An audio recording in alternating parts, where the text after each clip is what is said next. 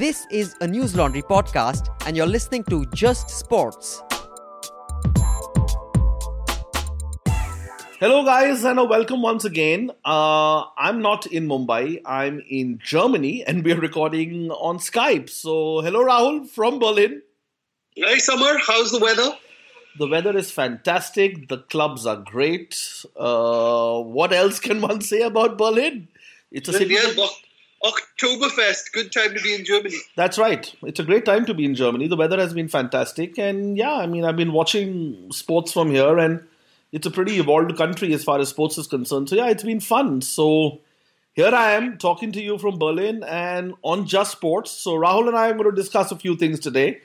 We're going to start with the football, and the ISL season starts for India.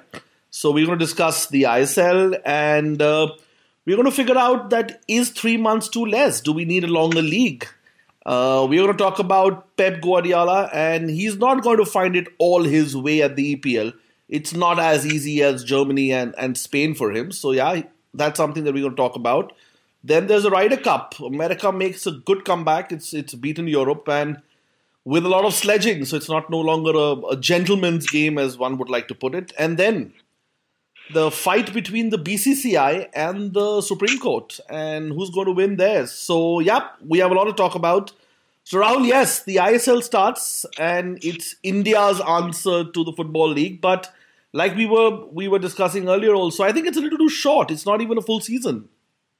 Yeah, it's not India's answer to the Football League. I think it's India's football answer to the IPL, isn't it, really?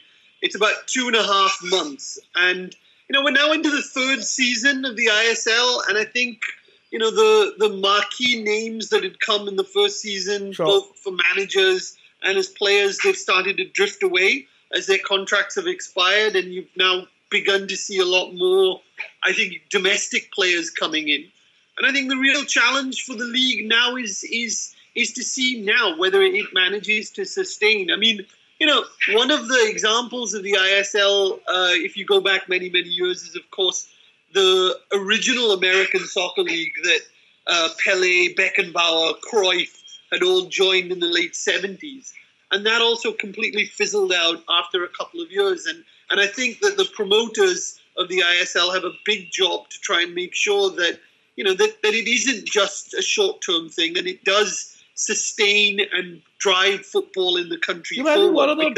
One of the big challenges that I feel, because I do a lot of work with Football Club Pune City and I look after their video content and stuff. So I kind of interact with them. And one of the biggest challenges they face is that, India is not really, weather-wise, conducive to playing football in all cities. We are playing in October, which is going to be still hot.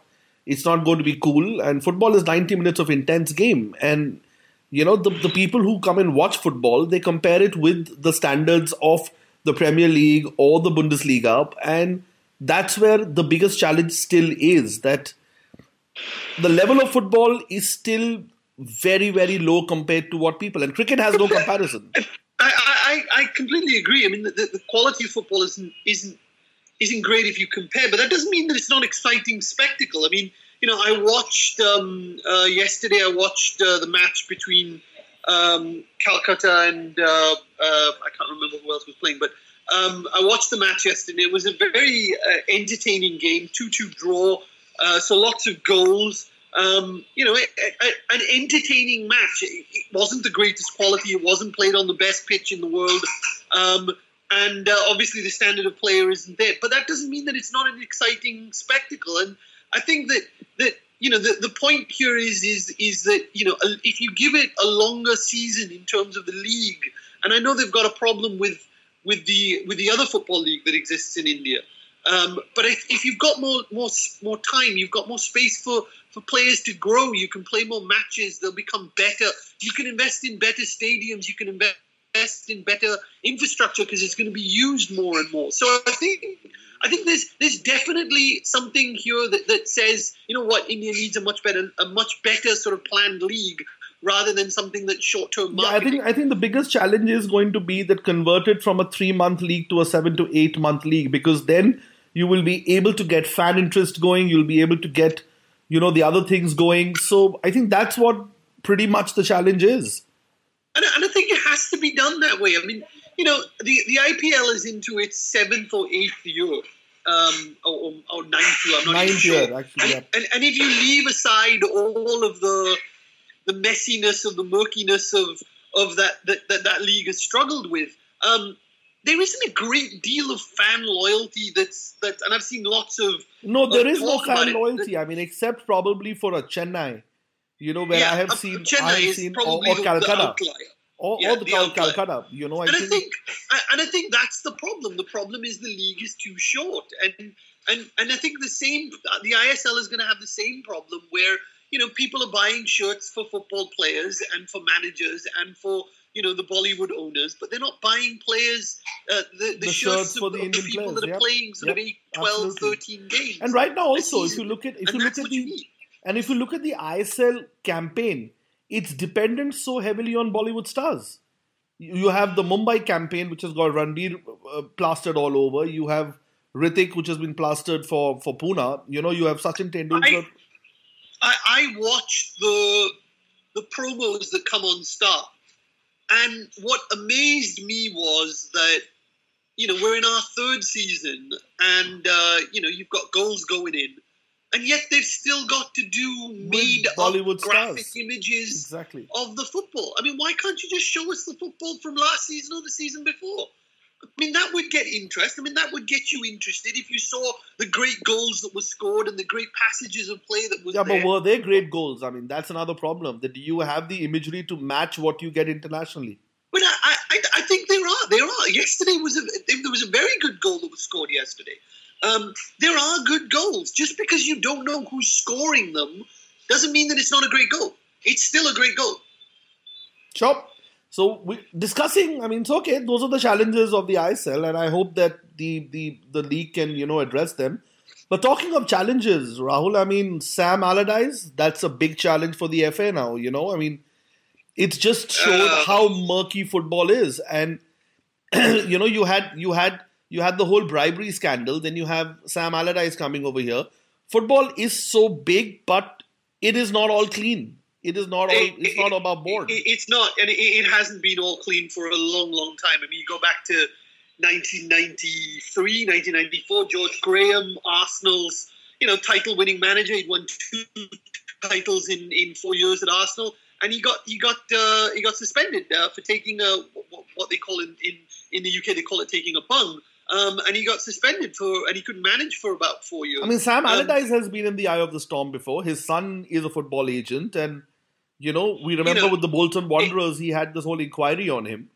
Yeah, it was. It was an extremely short-sighted, poor piece of judgment from the FA to give Sam Allardyce the job. It was just a clamour to find somebody English after the debacle of the European Championships, and I'm sorry they picked the wrong man, and they would have found out that they picked the wrong man football wise, but now they've found out that they picked the wrong man integrity wise. Yeah, but also what happens is that, I mean, I have a problem with the whole. I think what is happening with international football is this growing influence of agents. I mean, look at Manchester United. I mean, Jose Mourinho was managed by the same guy. Paul Pogba was managed by the same guy.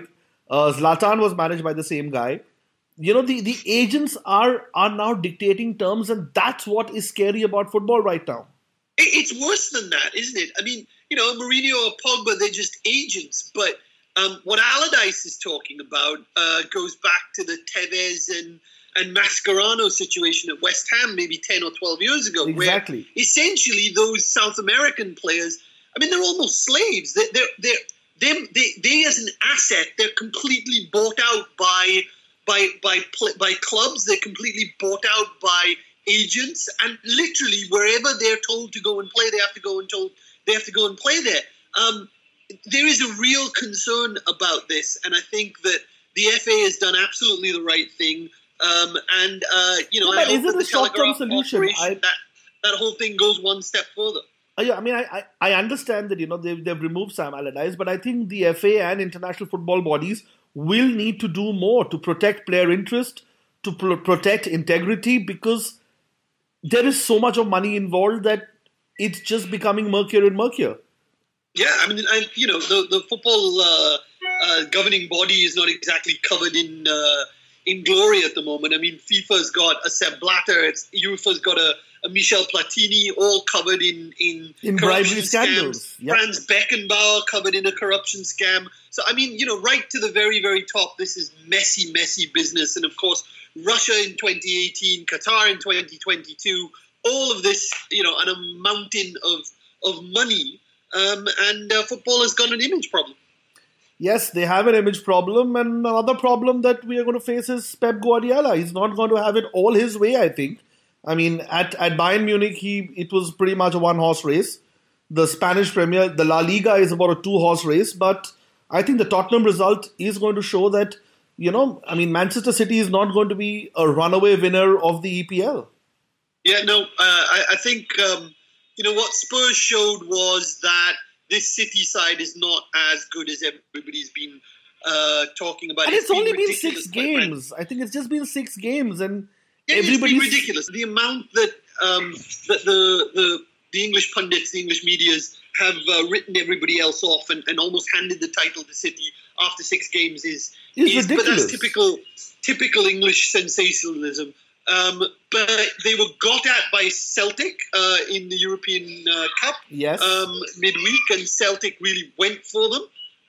And Spurs did exactly the same. They pressed.